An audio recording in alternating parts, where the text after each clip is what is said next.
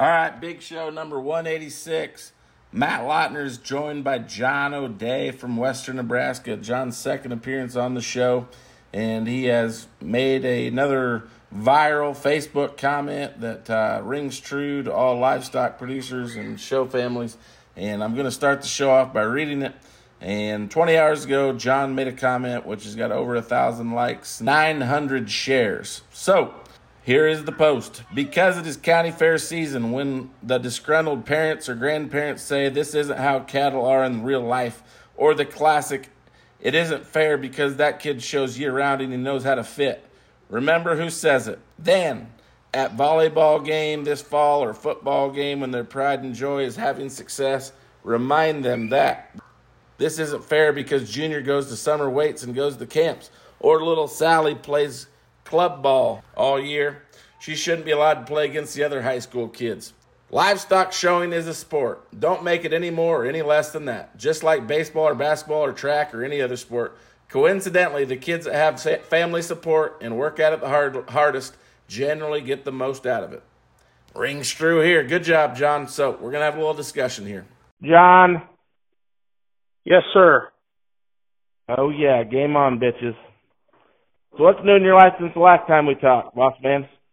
Oh, just more drought, more problems. Is there any rain in the forecast coming up? Actually, no. We've got slight chances. They're right on the valley in Red Willow County. There, night before last, we caught 40 hundredths of rain, but out in the hill country where we need it the worst, where most of the cattle are at, we hung a goose egg on the scoreboard again. So it's getting pretty serious. A lot of guys are going to start weaning. Their February, March calves are going to start weaning here as soon as they get done cutting wheat in the next week or 10 days to 2 weeks. Yeah, just looking at the forecast in central Iowa, and it looks like we might get some rain tonight. 75% chance tomorrow. Hopefully we hit some of this stuff. But happy 4th of July to you. So you are a viral making machine on the Facebook. Sometimes I call it Bookface.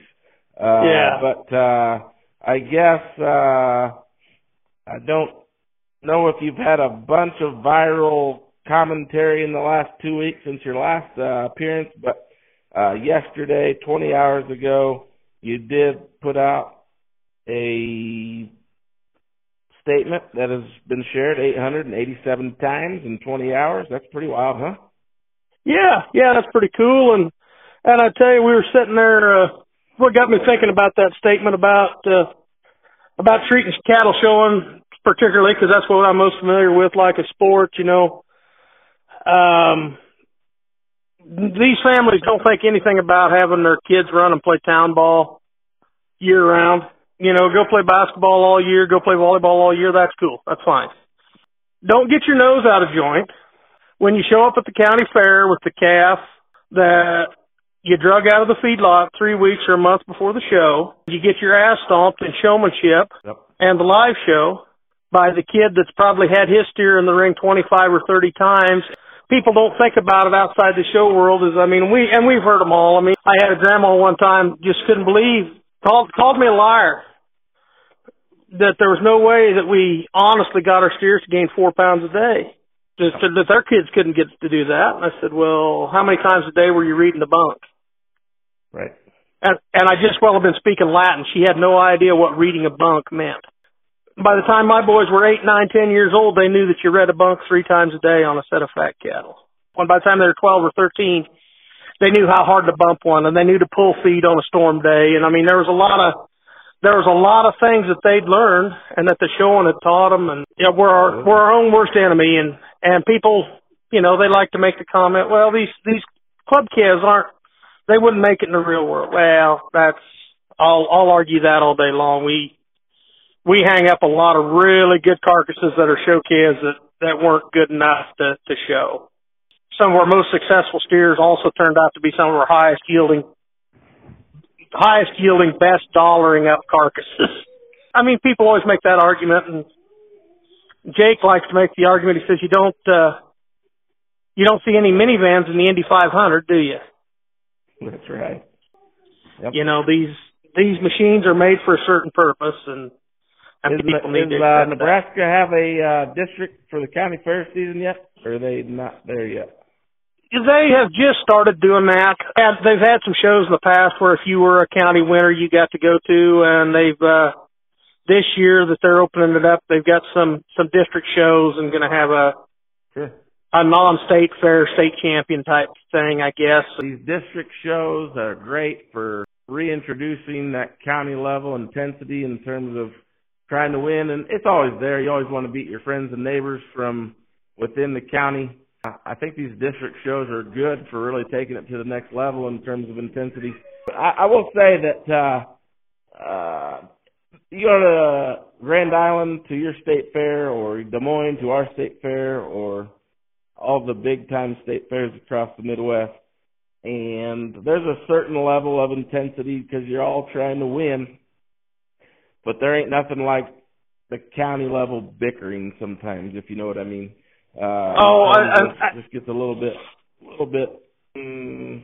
just it goes outside the boundaries of acceptability. I know whenever you go to the state fair, there's always going to be intensity, but sometimes that county level show will give you someone bickering that doesn't really deserve to be bickering. I think that's what your post relates to in terms of how I see it. But you'll have a few guys in every county that take it serious and get to really pushing at it and everything, and they don't realize, because they've never done it, they don't realize the level of intensity, and they talk about, well, they had somebody do this or somebody do that for them.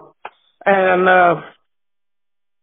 Jake hasn't had anybody clip a steer for him or fit a steer for him at the county level ever. Jake and John G learned how to clip. They went to guys that they bought cattle from and went and worked with them for several hours, and they'd sat and watched Kirk Steerwalt, and they'd gone to a lot of jackpots and watched other guys clip and gotten pointers. And by the time they got to county fair with something they were pretty proud of, they clipped on it 8 or 9 hours at home. It gets really frustrating when those people don't appreciate the level of work and the level of talent that those kids go out and they develop over time, and the level of intensity. And you're right about the county fair bickering. That's a skill set, just like running a football is a skill set, or throwing a fastball is a skill set. Getting a calf ready, whether it be clipping or fitting, that's a skill set that that teaches you just about much about life, just in learning processes, as learning to run the football or throw the fastball or make a three-pointer. I've got a picture I took, and it hangs in our living room. We were calving heifers, and it was a week before the Cattlemen's Classic in February. And the boys always take the 1 a.m. check. And I usually get up at 3 and stay up at 3, but they'd always, all through high school, they'd check at 10 and 1, and I'd get the rest. And the boys went out on the 10 o'clock, and I never heard the door slam that they came back in. And I waited a little bit. About 11:30, I got nervous. I thought, well, they must be having troubles if they got one in. And the snow's about 8-10 inches deep out there in their heifer pen. And I went out there, and they had show sticks underneath the lights, working showmanship on a pair of breeding heifers that they were going to show the next week, while they were waiting on heifers to calve that they had in the calving barn that were getting ready to calve. And I've often thought that was pretty indicative of the work ethic and how serious. I mean, I don't imagine that there's probably too many kids out shooting free throws in the snow at midnight. And so I've thought a lot about that, and they wouldn't have learned that doing anything else, other than showing cattle. That was they've made such great connections over the years. And you got it, buddy. So I appreciate you joining me again. You keep kicking out these viral Facebook posts, and I'm going to keep calling you John, because you're like a source for important and up to the minute conversation pieces about what people are truly kind of thinking about and talking about. So yeah, I try. One thing about it, you're never going to hear me using a lot of big words because I don't know any. I've got a really good true story for you to close her out with this week. Go ahead. All righty.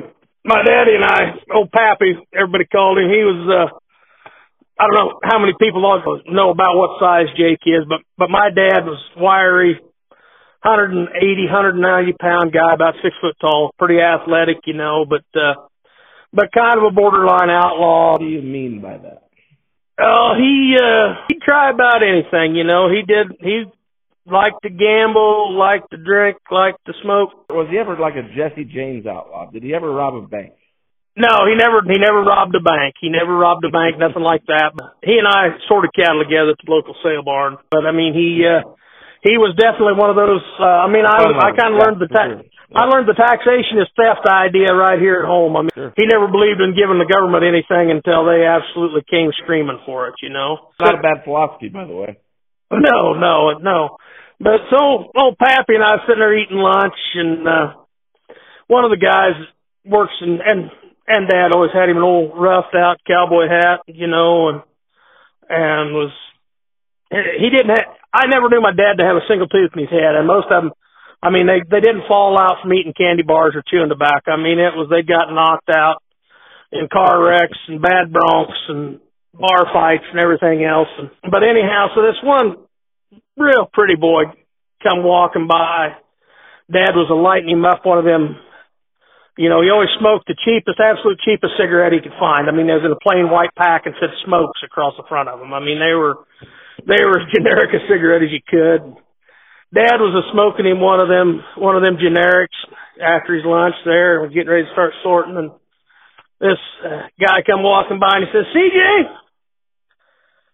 do you think you'll ever quit smoking?" And Dad just looked at him, took a big old long drag, blew it in his face, and he says, "Yeah, right before they sweep me in the urn." And that was a fact. That's the way he went out. But I've often thought about that. Who was the Prime Minister of England whenever World War II was going on? Winston Churchill. Winston Churchill. I watched a movie on him a year or two ago, and that guy could drink the booze. And he lived to be 92 years old, and I don't know if drinking is worse for you or smoking cigarettes, but that old boy would have whiskey for breakfast, and he lived to be 92. I couldn't believe that he lived that long, because the way they represented him in that movie, eating steak for breakfast and lunch, and having bourbon or whatever the hell they drink over there, wash it down. Yeah, that was probably better than all the people that live off of Zantac today and Prozac and any of the other Zacs that they got to have to face the world.